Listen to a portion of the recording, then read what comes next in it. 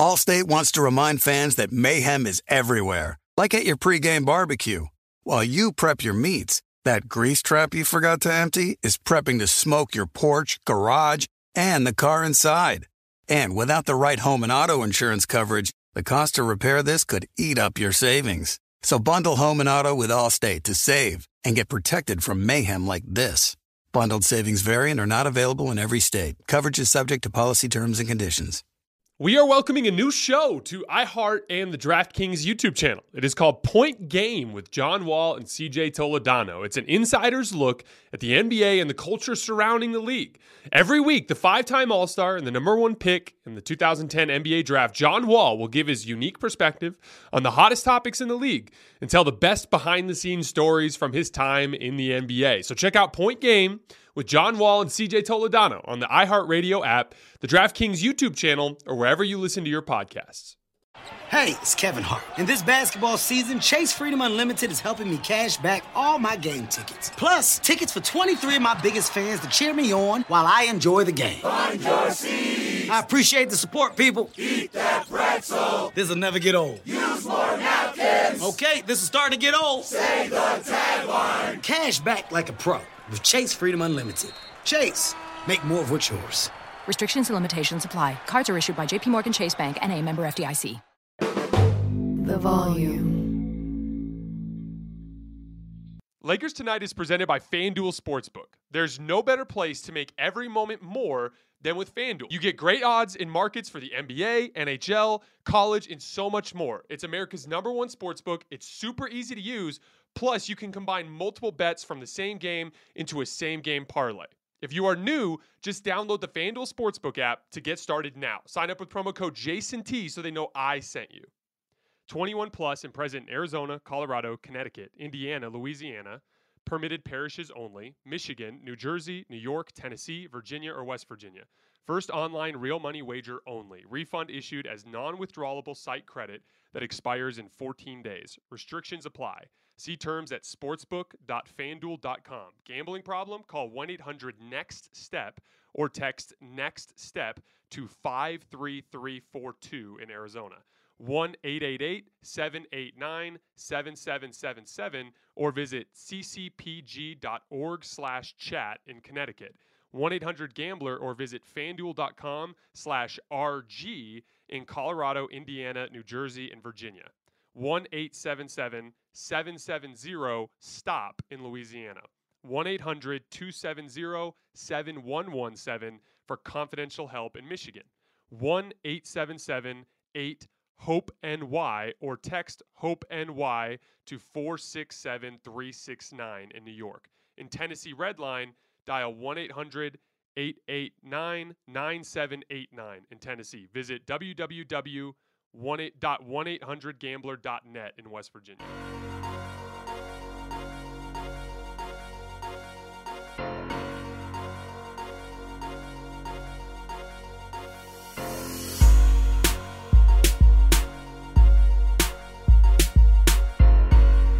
All right, welcome to Hoops Tonight, presented by FanDuel here at The Volume. Happy Saturday, everybody. I hope all of you are having a good weekend so far. I wanted to take a little bit of time today to preview the second round because, like I said at the beginning of this playoff run, I thought this was going to be one of the most exciting playoff runs that we've seen in recent NBA history with all of the talent and all of the good teams, and we have at least three incredible matchups. Miami Philly's a little weird because Miami's kind of this strange outlier team that doesn't have the level of star power that the other teams have, and Philly's dealing with this Joel Embiid injury thing.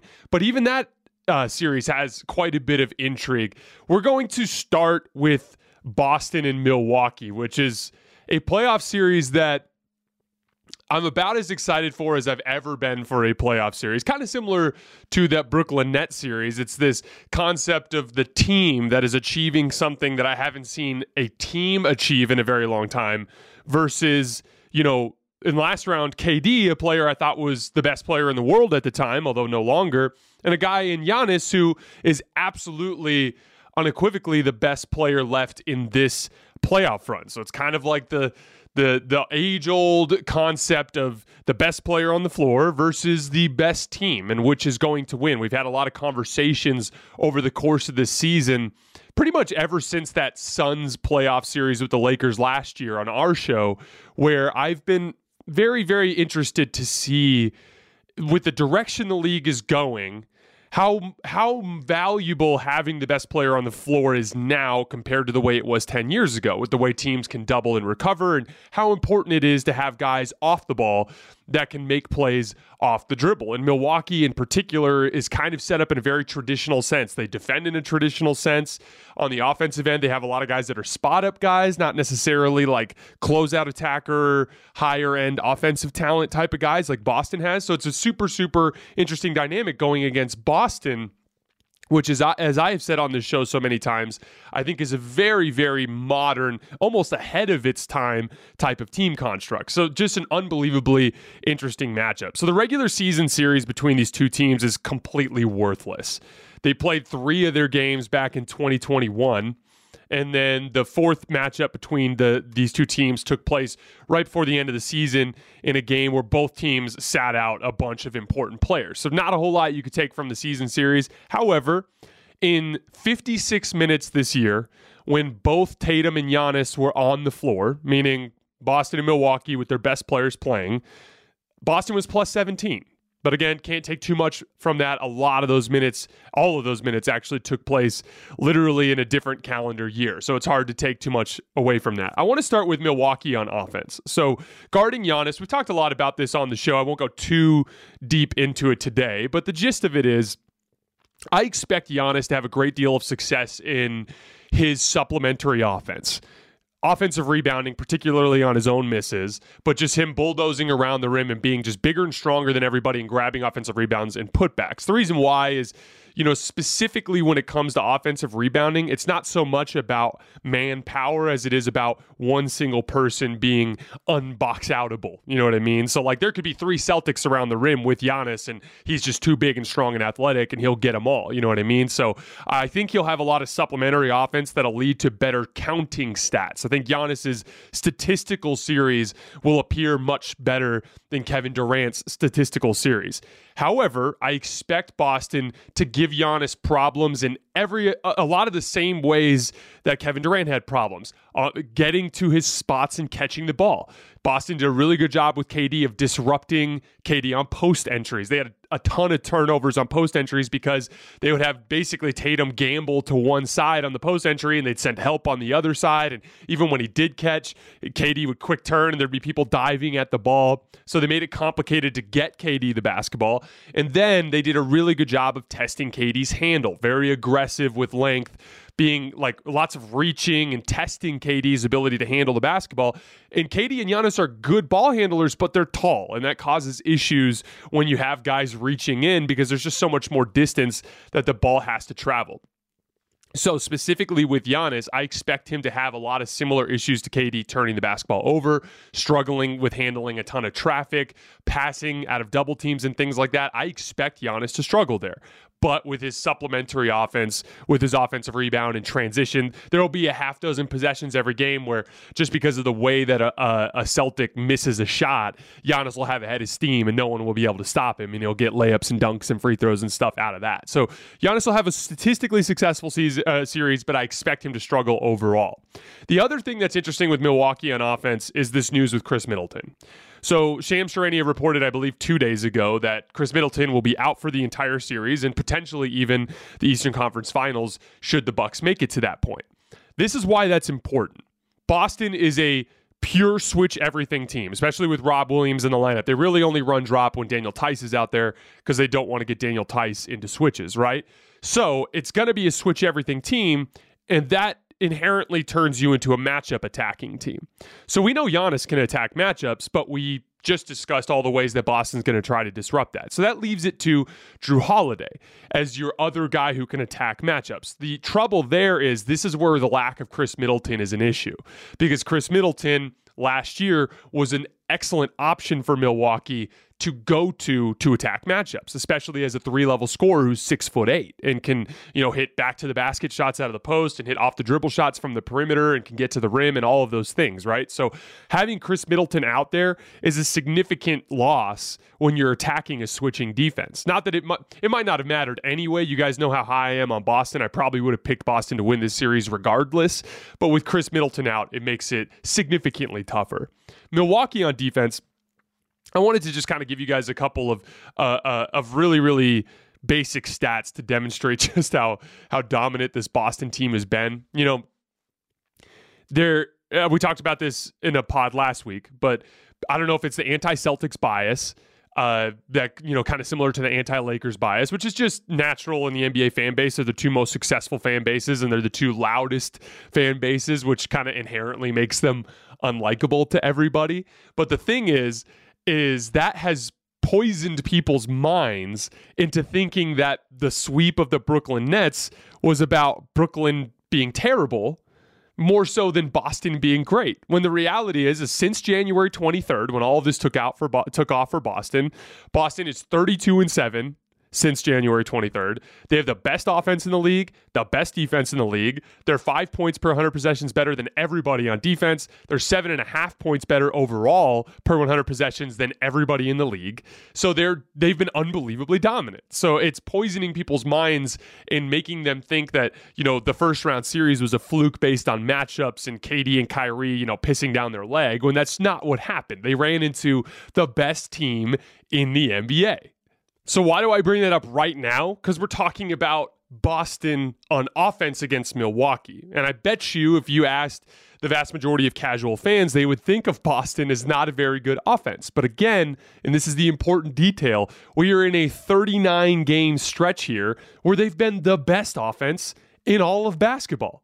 Just in this postseason run, Boston has the best half-court offense and the best transition offense, according to Cleaning the Glass. This is an unbelievably good offensive team. And specifically with Milwaukee, we've talked about how Milwaukee struggles because their defense is set up to take away the paint. So they attack specific matchups, teams like Chicago that kind of live inside the three-point line, they're going to have a lot of success. But against teams that generate quality three-point shots and can knock them down, they struggle. Again, this is important to understand. Milwaukee's defense this season was average on a points per 100 possessions allowed basis, despite the fact that they were dominant in shutting off the paint and dominant on the defensive glass. It was strictly because their defense would overhelp and give up a ton of threes on the back end. They were not good at rotating around to shooters. One last stat I'm going to give you on this to kind of seal the deal here. Since January 23rd, this stretch with Boston is 5th in three-point volume, so in total three-point attempts per game compared to the rest of the league, in 3rd in three-point percentage. So this is the opposite of the Chicago situation. This is a team that is great at generating wide-open threes and great at knocking them down. So even if we throw away everything that I've loved about this Boston team on the defensive end, which is where I derive my confidence in this matchup, it's the other end of the floor where Boston has an advantage as well against a very specific Milwaukee weakness. And so in this case, I'm picking Boston in 5. I think Milwaukee will get one game on their home floor, game 3 or game 4, we'll see. But I expect this to be a dominant Boston Celtics victory. I expect Giannis to struggle despite having better counting stats than KD. And you just need to keep it simple, guys. Since January 23rd, Boston is the best team in the league. Best on offense, best on defense. They demonstrated in the first round against Brooklyn that they're one of the best defensive teams that we have ever seen. Milwaukee is missing their second most important player and arguably one of their most important matchup attackers in Chris Middleton. So just simply on the surface, we know that Boston is a better basketball team at a health advantage in this series. To be clear, this is how much I think Boston is a favorite. If Milwaukee were to win this series, it would be an accomplishment for Giannis on par with like 2007 LeBron knocking out the Pistons. It would be one of the greatest accomplishments not associated with an NBA title in NBA history. That's how confident I am in Boston. That's the challenge that's in front of Giannis. If he can pull it off, I will have nothing but props for the guy. But that's the type of situation that he's facing here. This is an all-time great defense. in a Boston Celtics team that has been clearly better than everybody else, and Giannis is without his co-star. It's going to be tough. He's capable of it. Definitely give Milwaukee a chance, but I'm picking Boston in 5. All right, let's move on to Golden State and Memphis. This is, I think, the second most interesting series in the first round. Another series where the regular season, it's tough to take things from because they had matchups very early in the season where they were healthy, but Memphis wasn't as dominant back then as they are now. And then as we get closer to the end of the season, you've got a game where Draymond Green was not playing. And then you have a game where Steph Curry and Draymond Green did not play. So again, these regular season series make it extremely difficult to predict because guys are just missing games, which is a whole other conversation we need to have about the NBA and stars missing games. But let's do our best to try to get as close of an indication of what we think these teams are going to do based on what we did see this year. So again, like I did with the Celtics-Bucks series, there were 94 minutes this year where the Warriors and the Grizzlies played each other and Steph and Ja were both on the floor together. In those minutes, the Warriors were plus 24 in 94 minutes. Excellent on the defensive end, pretty good on the offensive end. In those specific matchups with the Warriors, Ja Morant's drives, according to the NBA's tracking data, were slightly down over his regular season averages. His restricted area makes were down compared to his regular season averages. So a couple of things there that are indicative of the fact that Golden State has had more success guarding Ja than the rest of the league has. However, it gets complicated because that's kind of a team effort thing, and that can get a little tricky in the playoffs when coaches have more time to scout. And there are perimeter defenders for Golden State that are going to struggle guarding Ja. So let's start with Memphis on offense for that reason. So a couple things. Containing Ja is going to be the biggest predicament of the series. We talk about with Memphis, their biggest issue is they don't have half-court creators outside of Ja. Jaren Jackson Jr. Can attack matchups, but he struggles in traffic because he doesn't see the floor well. Desmond Bane is more of a slasher, a guy who can attack off of advantages. He's not a guy that's fantastic at creating his own shot or creating shots for other people. So Golden State will be able to key in on Ja. The trick is a lot of Golden State lineups, namely even the death lineup, the death lineup number 3 or whatever it is, with Jordan Poole, Klay Thompson, and Steph Curry in the backcourt, none of those 3 guys can keep Ja Morant in front. And so there will be potential for Memphis to play Golden State out of some of their favorite lineups. And as a result of that, it may put them in a predicament where they have to go with Gary Payton Jr. a lot more. Gary Payton Jr. played amazingly well in Game 5 against Denver, but he's not the same level of offensive player as a Jordan Poole or as a Klay Thompson. So those are those trade-offs. You get a guy like Gary Payton Jr. to have a better chance of containing Ja Morant, but the flip side is you suffer some losses on the offensive end of the floor. That will be tricky. However, Golden State, I do think, will have more capability to help and rotate out of that, especially with Draymond on the back line. Where I get most concerned for Golden State in this series is Memphis attacking the offensive glass. So, in half-court settings this season, so just in the half-court this season, Memphis rebounded a third of their own misses, literally 33%. They're the best offensive rebounding team in the league. We talked a lot about how they stole games from Minnesota in the first round, particularly with Brandon Clark, but they stole games from Minnesota in the first round just by crashing the offensive glass.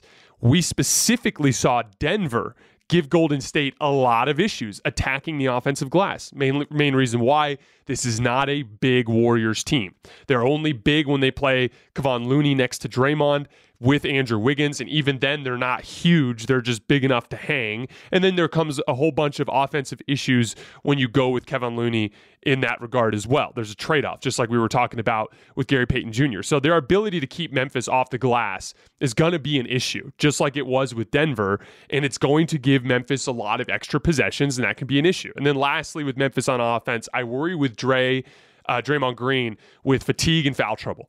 So kind of like we saw in Game 5 against Denver, and just in general over the course of that series, Draymond started to wear down. Not because he's not capable, but because there's so little depth in the front court for Golden State. It was a need they never addressed this season. I don't know if they just thought James Wiseman was coming back or if they just didn't think they'd need it, but they never addressed their front court need for depth. And as a result, there is a ton on Draymond Green's plate. And so all it takes is Ja flying into the lane a couple times to start a game, or Jaren Jackson Jr. attacking on, quick catch and rip through moves to pick up a couple of quick fouls on Draymond, and he can be in trouble. And then fatigue, like we said, over the course of the series could be an issue. So front court depth is going to be the biggest area where Memphis has an advantage. Wearing down Draymond, getting him in foul trouble, and crashing the hell out of the offensive glass. It's going to put Golden State in a predicament where they have to play bigger players, a lot more Otto Porter Jr., a lot more Gary Payton Jr. as a guy crashing on the wings to help defensive rebound.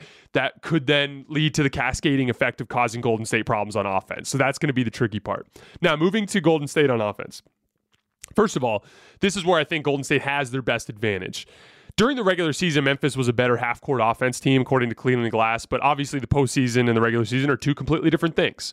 And you saw Minnesota give Memphis a ton of issues with their dribble containment, which was their best skill during the regular season, and it gave Memphis issues in the half court. During just this postseason, the Warriors are averaging 123.4 points per half-court possession, which is 10.5 points better than Memphis managed in the first round against Minnesota. Minnesota's a better defense than Denver, so there's some context there, but I do trust the Golden State's decision-making in the half court more than I trust Memphis's decision-making in the half court. And this kind of takes me to that Minnesota series, which I thought was a really, really strange series, because in 6 games, and we picked Memphis in 6. I think we got 6 of the 8 first-round series is correct. We were wrong about Brooklyn, and we were wrong about Philly. But that was one of the series we were right about. However, the tricky thing is in the 6 games, Minnesota had controlling leads, second half, like significant advantages in the second half in 5 of the 6 games. So there's a bunch of different ways to look at that. Some of that is the game getting helter-skelter in transition and Minnesota having guys that aren't great at closing games, which we talked about. But part of it is, and this is something I pointed out on the show, Memphis flat out came out flat like 4 or 5 times in that series. That is a weird thing for a team that has expectations and hasn't been to the mountaintop before. And part of this is like we always talk about, you have to build up scar tissue over the years of having hard losses and pain and heartbreak that cause you to fear losing so much that you don't come out flat. And Memphis hasn't had that heartache yet. And here's the thing, against Minnesota, it makes you fall behind and you can recover. Against a team like Golden State, if you come out flat, you'll get beat because you're not coming back against them when they get a 20-point advantage against you. They've been there too many times, right? They've had too much pain and suffering over the course of their decade of basketball. They know what it takes. So a lot of Memphis's sloppiness and general just like youth is going to be something that I think is going to cause them problems in this series. Another thing is I'm going to be really curious to see how specifically how Steve Kerr finds ways to attack Ja Morant, because Golden State is not a dribble drive team really that much. Steph and Klay do drive to the basket off of attention from their three-point shooting, but every team in the league kind of gives up those types of drives because they're pressing up on the shot. I'm really curious to see if Jordan Poole in particular, because he is their best burst guard. He's their best quick first step, beat people to the basket type of guard. How much they can use Jordan Poole to attack Ja Morant. How willing is Memphis to give up switches to put Ja Morant specifically on Jordan Poole?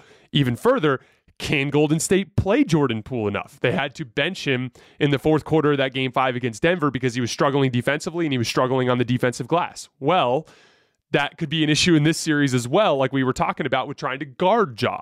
So that having Jordan Poole out there on the offensive end, a lot of that has to do with how well he holds up on the defensive end. Overall, my brain and everything that I know about these teams tells me that Golden State should win and win easy, that they should win in 5 games.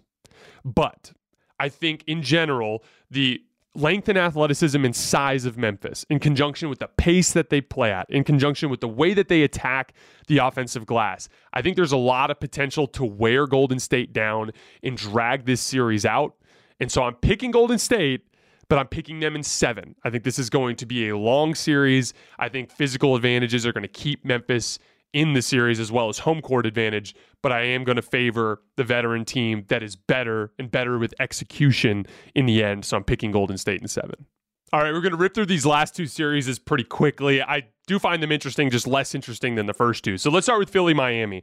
Obviously, the Embiid thing makes it super complicated. That was a really strange report yesterday. Like, you could interpret that as Embiid's going to sit out the rest of the playoffs. You could also interpret it as he just has a concussion and he could be back by Monday, right? So we don't know what to say. So for the sake of, here's the thing. If Embiid's out, Miami's winning the series. So we don't even have to get into that if Embiid's going to miss the playoffs.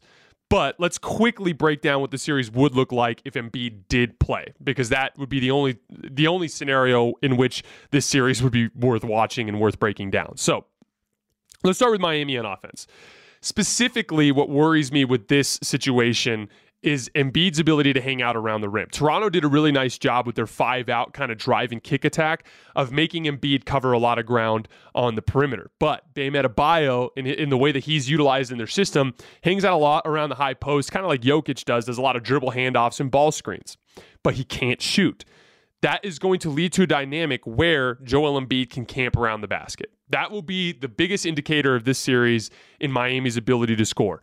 Can they force Joel Embiid to cover ground on the perimeter? So much of that will have to do with, will Philly's guards and wings do a good job of chasing guys over the top of all their dribble handoff actions? Because if they struggle, if Bam Adebayo gets Duncan Robinson and Tyler Herro and all these guys, and Gabe Vincent and Max Strus wide open looks flying off of these dribble handoffs, then Embiid has to come out to show on the dribble handoffs.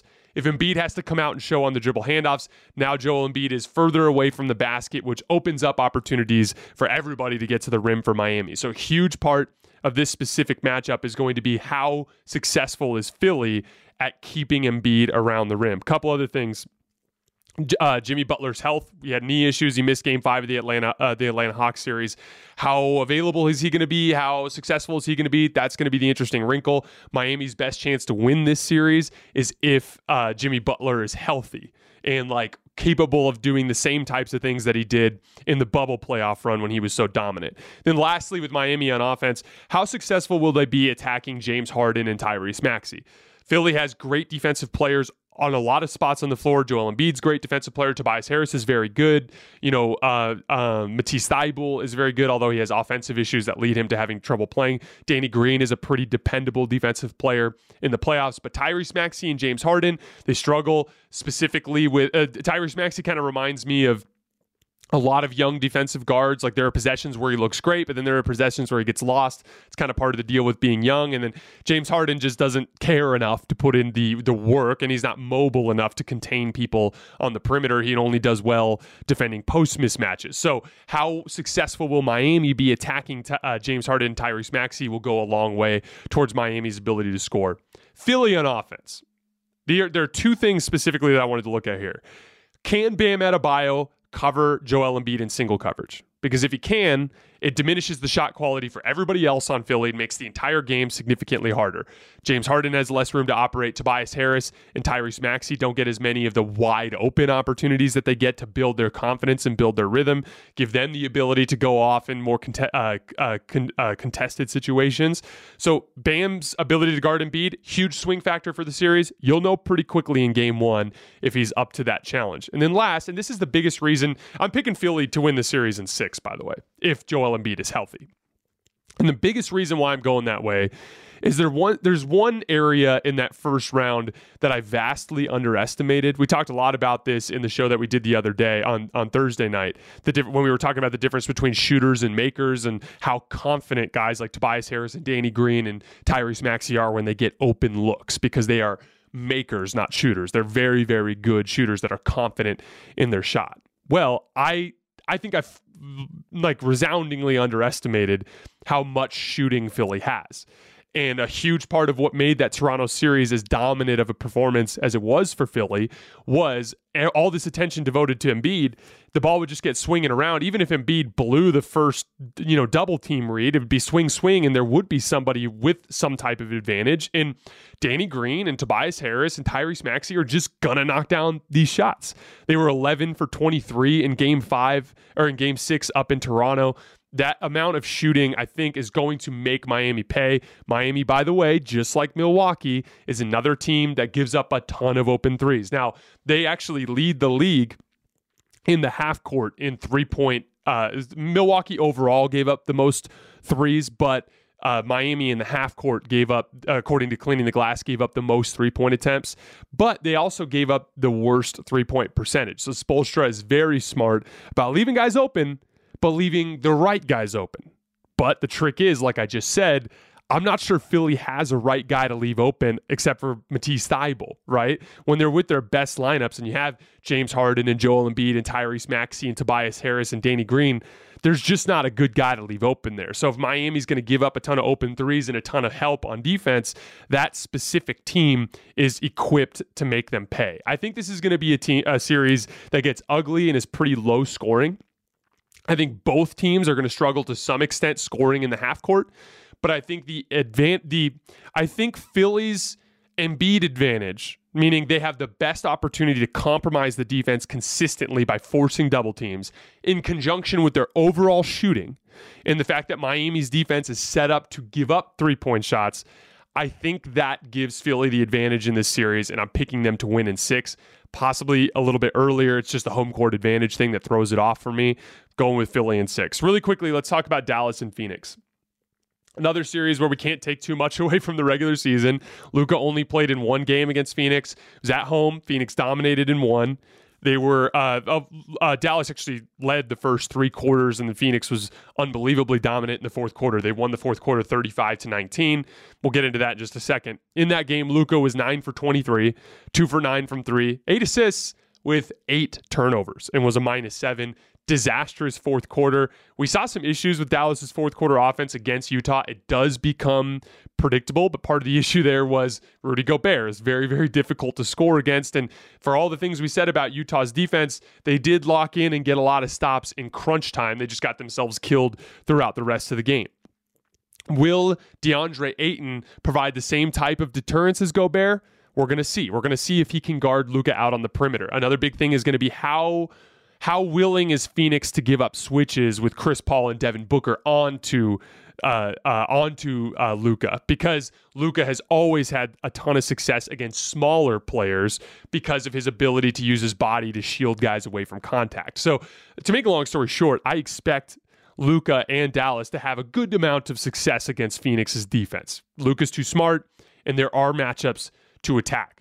Phoenix does run a pretty traditional defensive scheme. Luka, I think, is going to feast on that in a lot of settings. So much of it is going to come down to how often can he get Chris Paul and Devin Booker in single coverage. Moving on to Phoenix on offense. This is where Chris Paul becomes so devastating. We talked a lot about how Dallas's defense is excellent. They make up for a lack of defensive personnel with absurd effort and an excellent scheme. But there's a good amount of gimmickiness to that, right? There are a lot of options on the floor to attack. Chris Paul is going to find a way to put Dallas in some predicaments defensively. They're going to want to switch a lot of the screen and roll actions. But again, do you like Maxine Kleber in a matchup against Chris Paul in isolation on the perimeter? Do you like Chris Paul in isolation again, or do you like Luka Doncic in isolation against Chris Paul on the perimeter? Like, I don't think Phoenix is going to have any issues scoring. And then a huge issue, especially when we're talking about switching, against Utah, Dallas could get away with switching smaller defenders onto Gobert because Gobert is like one of the worst matchup attacking bigs in the entire league. We've talked a lot about it this season. I think he only had 10 made field goals in the entire regular season against switches. It might even have been worse than that. I can't remember. I just vaguely remember seeing that stat somewhere on Twitter. But DeAndre Ayton, significantly better, kind of a monster attacking switches when Chris Paul pulls the big away and the guard gets switched onto Ayton. Chris Paul is relentless on hitting Ayton, and Ayton just goes to that quick little, a half hook that he hits in the lane, and he hits it all the time. He's got one of the best hook shots in all of basketball right now. So that's going to put them in a bunch of predicaments. And then lastly, Dallas really struggled guarding Bojan Bogdanovic. We talked a lot about this on the show. That big rim pressuring wing, especially against switching defenses, can just get great looks all over the floor. Well, Devin Booker is not as big as Bojan Bogdanovic, but he is similar in the way that he can attack shorter mismatches. There will be spots on the guys on the floor for Dallas, like guys like Reggie Bullock, guys like Jalen Brunson. There are going to be a lot of guys. Spencer Dinwiddie's another one. There are going to be a lot of guys out there that Devin Booker is going to feel comfortable attacking in isolation, kind of similar to the way Bogdanovic did, and he's going to get a lot of good looks. This is another one where my head is telling me Phoenix is going to dominate. My head is telling me sweep or 5 games, that Phoenix is going to win. But I have too much respect for Luka. I think he's a top-tier superstar. I just have a feeling he's going to find a way to drag this series out. So I'm going Phoenix in 6. All right, guys, that is all I have for today. I sincerely appreciate your guys' support. We will be back for a live show tomorrow, right after there's Bucks Celtics at 10 a.m. Pacific Standard Time. Warriors Grizzlies at 12:30 Pacific Standard Time. We'll be going live right after the Grizzlies Warriors game. We'll be doing live shows on Sunday, Monday, Tuesday, Wednesday this week, and then there are no games on Thursday. So be prepared for live shows the next 4 days. As always, I appreciate your guys' support, and I will see you tomorrow.